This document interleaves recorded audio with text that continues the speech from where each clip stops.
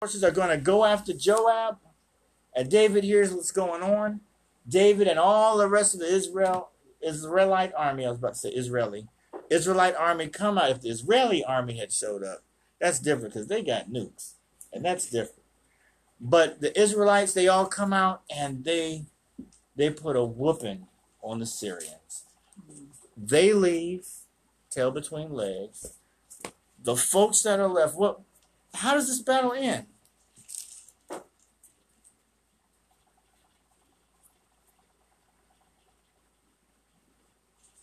How does the battle end? Well, when they looked and saw what was happening, and how they were losing really, and that David was conquering, they did the smart thing and made peace. Mm-hmm. They made peace with David and became his servants. And it says, neither would the Syrians help the children of Ammon anymore. So, it's like when you it's like that wasn't a good idea from the start. Because first they're paying tribute, then they go help somebody, and they end up back where they were before. Right. So they ended up where they started. Mm-hmm. When the thing started, they ended up being his servants. Mm. Probably with higher tribute. More people have to come. When we call for an army, whereas before we wanted, like on Mulan, we wanted one son from every family. We want 2 sons from every family now. The tribute wasn't just gold and grain. Sometimes the tribute was people. We need people for our militaries. Maybe it wouldn't be the fight people. Maybe it would be combat support. People who are cooks and dig the latrines or burn the stuff that go in the latrine, because you can't just leave that stuff hanging around. It could be anything. It could be people who carry or clean up after sacrifices or whatever. Just whatever you don't want the Israelites to do, let's have them do it. Anyway, so as we look at chapter 19, how could this have been different? I'd actually, before up to about verse 14, what could have happened different? Yeah, we could have stopped. Hanan could have maybe held David's emissaries and then sent word to David to clarify what his intentions were. Could have done that. Is that all that could have happened different? What else? He could have sent spies himself to see if David was preparing for battle, or he could have sent people out to check out. They say trust but verify. You go and verify that if you go and they're not doing anything that looks like they're getting ready for war, why would they be sending spies out? Mm-hmm. So but it was like they were convinced, or they just assumed that this was the case, and nobody verified it. Mm. So they end up in this situation there. So that's a big thing. This whole chapter, everybody assumes something, and I think most of the assumptions are wrong. Mm-hmm. And every assumption leads to battle in this chapter. So when Hanan's advisors assumed that David was sending spies, Hanan assumed that his advisors were right. So he acted on the assumption and disrespected David's emissaries. Mm-hmm. All right, he sent those emissaries back to David. David, seeing the state of his emissaries, assumed that Hanan wants to fight. Mm-hmm. Why else would you do this to my people? Mm-hmm. David was sending those same people to comfort Hanan because of the death of Hanan's father. Mm-hmm. And if the scripture is to be believed, which I would say it is, he thought that Hanan should assume that David was doing what David was doing. Right. That he wasn't doing anything wrong. David had not, it doesn't show here that David had been aggressive towards the Ammonites or had tried to go on.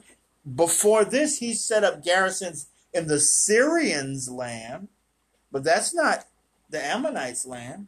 So we don't know what's been going on. And then on the back of these assumptions, we have a whole war started here. It's Ronald Reagan. Trust, but verify. The opposite is just assume and act.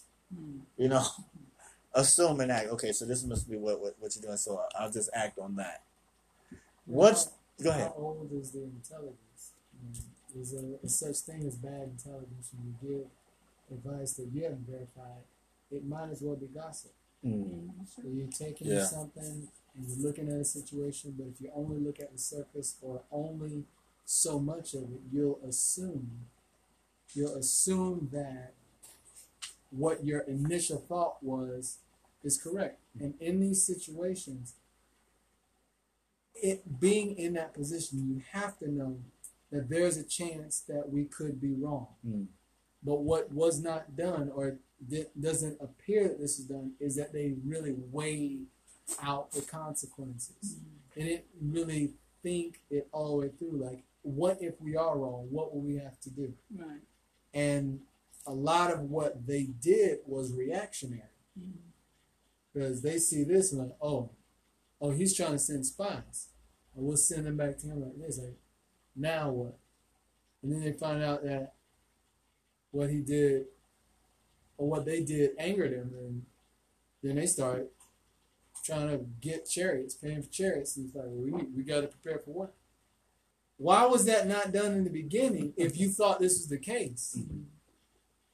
Because you assume that David, seeing his men coming back, would take a step back. Did you research this guy? Do you know anything about David? So, okay, we send him back. Maybe that'll put the fear of God in, so to speak. But like you said, all these decisions that ended up, it didn't work out for those who made the assumptions. And then the Syrians, the way it says here, the Arameans, were afraid to help the Ammonites ever again. They assumed that helping the Ammonites, they had a chance. Ammonites, I think it's the Ammonites. Ammonites. They assumed, there's another assumption. Maybe they assumed that they would get out from under, their tribute or whatever. But they didn't research it either. I mean, you already been conquered. Don't you know who this guy is? And it's like we'll join forces with you, and we'll overcome. They assumed that they had a chance against David, and they didn't even fight. They ran as soon as they saw Joab who was coming. They saw Joab. Don't y'all know who Joab is? And maybe they thought men, he was on vacation or something. They didn't think Joab would be the one coming. And he said when they saw him, they fled. So that was like, you think about that. Who did you think he was going to send? And that's the thing. You think you have a chance against David until you see Joab, David's servant. I mean, my goodness. And it doesn't say that the Ammonites fought against Joab at that initial encounter. The Israelites, Joab drew nigh to battle with the Syrians. Where he said, let's get the battle. He said they drew nigh into battle. Hired, David heard of it, mighty man, battle came out. Now when Joab saw the battle was set against before him, no, that's not it. The rest of the battle, Abishai, no, it's not for me, no. So verse 14, so Joab and the people that were with him drew nigh before the Syrians unto battle. And they fled before him. All they did was it's in my mind, it's like they're getting closer and closer. And the Syrians see Joab and his people. They're like, oh, shoot, I'm out of here. Get this. They just took off. Well, I was thinking about when we were reading about the mighty men, each one of them had an incredible reputation.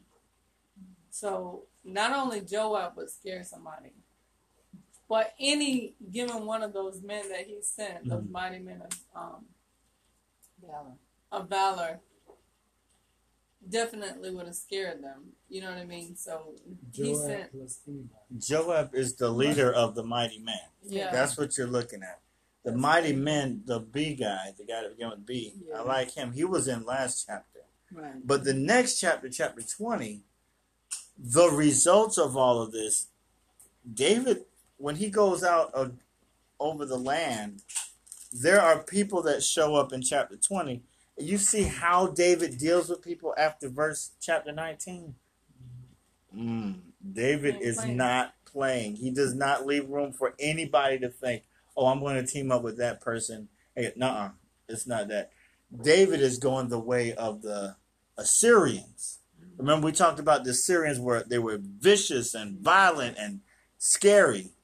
You know, they conquered, and people will hear the Philistines, when they first arrived on the scene over 400 years before this. They were just crazy. They came up, it's like they came up out of the sea and then just started conquering stuff. And people were like, oh, shoot, who is this? The Philistines. And who's the most famous Philistine we know? Goliath. His sons show up in chapter 20. No. Goliath's sons. They were the sons of the giant. They're in chapter 20 for next week. So this chapter that we're looking at right now, a lot of important stuff is happening. And things are building on things. Oh, okay, it's different. Things are building on things that are happening. So, chapter 19. So all in the beginning, the Bible doesn't even state what the kindness that Nahash showed to David. What were some of the things that we said it could have been? Nahash's kindness to David. We said it could have been. They had a common enemy of Saul at one time. Mm-hmm. He was a common enemy, but the things that they say are traditional. Mm-hmm. You know, we don't know where they came from. Right. We don't have any manuscripts or so forth to say where they came from. Where it said like when he was fleeing from Saul, David was fleeing from Saul, that he had his family stay with the Moabites, Mm-hmm. and that they ended up killing his family, and one brother fled. But that's not in the scripture. Mm-hmm. So that might be maybe that's in history or some other book, but it's not in the scriptures. So we figured that maybe it's not that important what he did. He didn't mention it. I mean, he didn't explain it or say what it was, but just that the idea that David felt a need to show kindness to his son for something that whatever he considered Nahash had done for him. And the son, I don't know, maybe the son didn't know. I don't know. But anyway, he just assumed. Listen, like we said before, the whole string of assumptions that led to their downfall. So this chapter, as we look at the theme of assumptions here, what does this chapter tell us about assumptions? Don't do it. Don't do it, okay. I like what you said. Trust but verify. That's Ronald Reagan. Or hear but verify. Mm-hmm. Don't just react to things. Consult God. And Okay. also to be careful about the assumptions that you make towards anybody. And also pray into talking with God before you take action. Make sure that you're being guided when your actions are being guided by the Holy Spirit and not your emotion. There's a lot of emotion going on. Or your bloodlust. And even in here, but with us, we have a tendency to assume sometimes too. And this should be telling us that assumptions can have dire consequences. Mm-hmm. We need to really, as you were saying, we need to trust God and consult Him. If you don't have any other way of verifying, you can always ask God for His guidance, and He will guide you the right way, whether you actually know whether something is true or not. Because it's like they didn't know. They assumed, but they didn't know. but they weren't God's people to consult him to find out whether or not what they assumed was really true, or that was the way to go, the way they take the action that they did, if that was the action they should have taken. But we can do that. We're his children. We can ask him and consult him to see, even when we don't know, or if we can't really verify, we can still consult God to guide us in the right way. Amen.